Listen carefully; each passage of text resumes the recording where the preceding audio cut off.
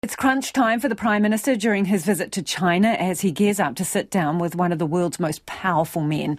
The meeting with President Xi Jinping is due to take place shortly before 9 o'clock tonight at the Great Hall of the People on the edge of Tiananmen Square. It comes at a critical juncture for New Zealand's relationship with China as its traditional security partners like the US and Australia take a harder line with the country. Our political editor Jane Patterson is in Beijing and joins us now. Kia ora, Jane. What should be expected from this evening's meeting? Is there going to be some haranguing going on? Hopefully not, Lisa. This is diplomacy after all, and there's been a lot of talk about a respectful, consistent and predictable approach to the relationship with China, and New Zealand would expect the same in return. Chris Hipkins, the Prime Minister, is going to go to the Great Hall of the People in Beijing in the next couple of hours, and they're going to have a comprehensive conversation. But he was reluctant to go into too many details about exactly the specifics of what he will talk about. However, climate change is one. Trade, of course, incredibly important to New Zealand, looking to boost trade and diversify trade.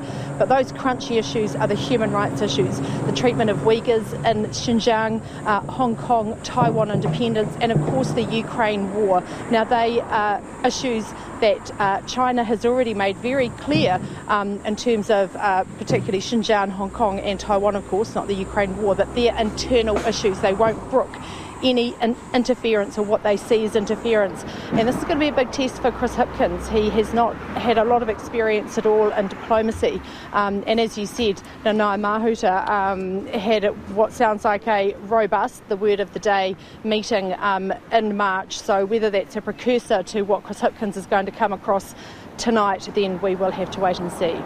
What are we to read into those reports about the meeting that Nanaia Mahuta had?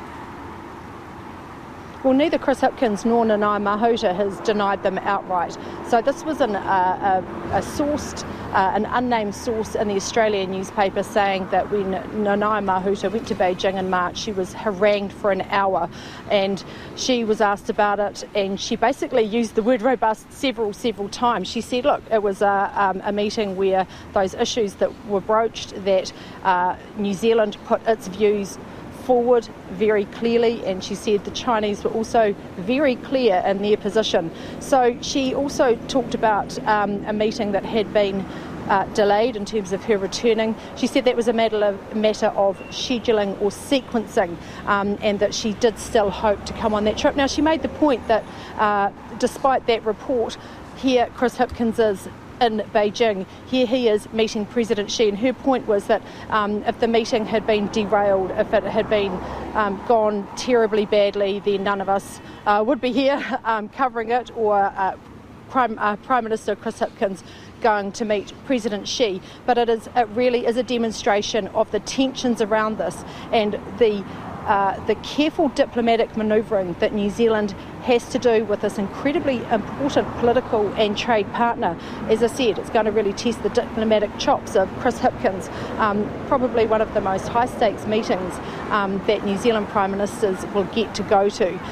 So I hope he's done his homework. Thanks for the update, Jane. That's Jane Patterson live from Beijing.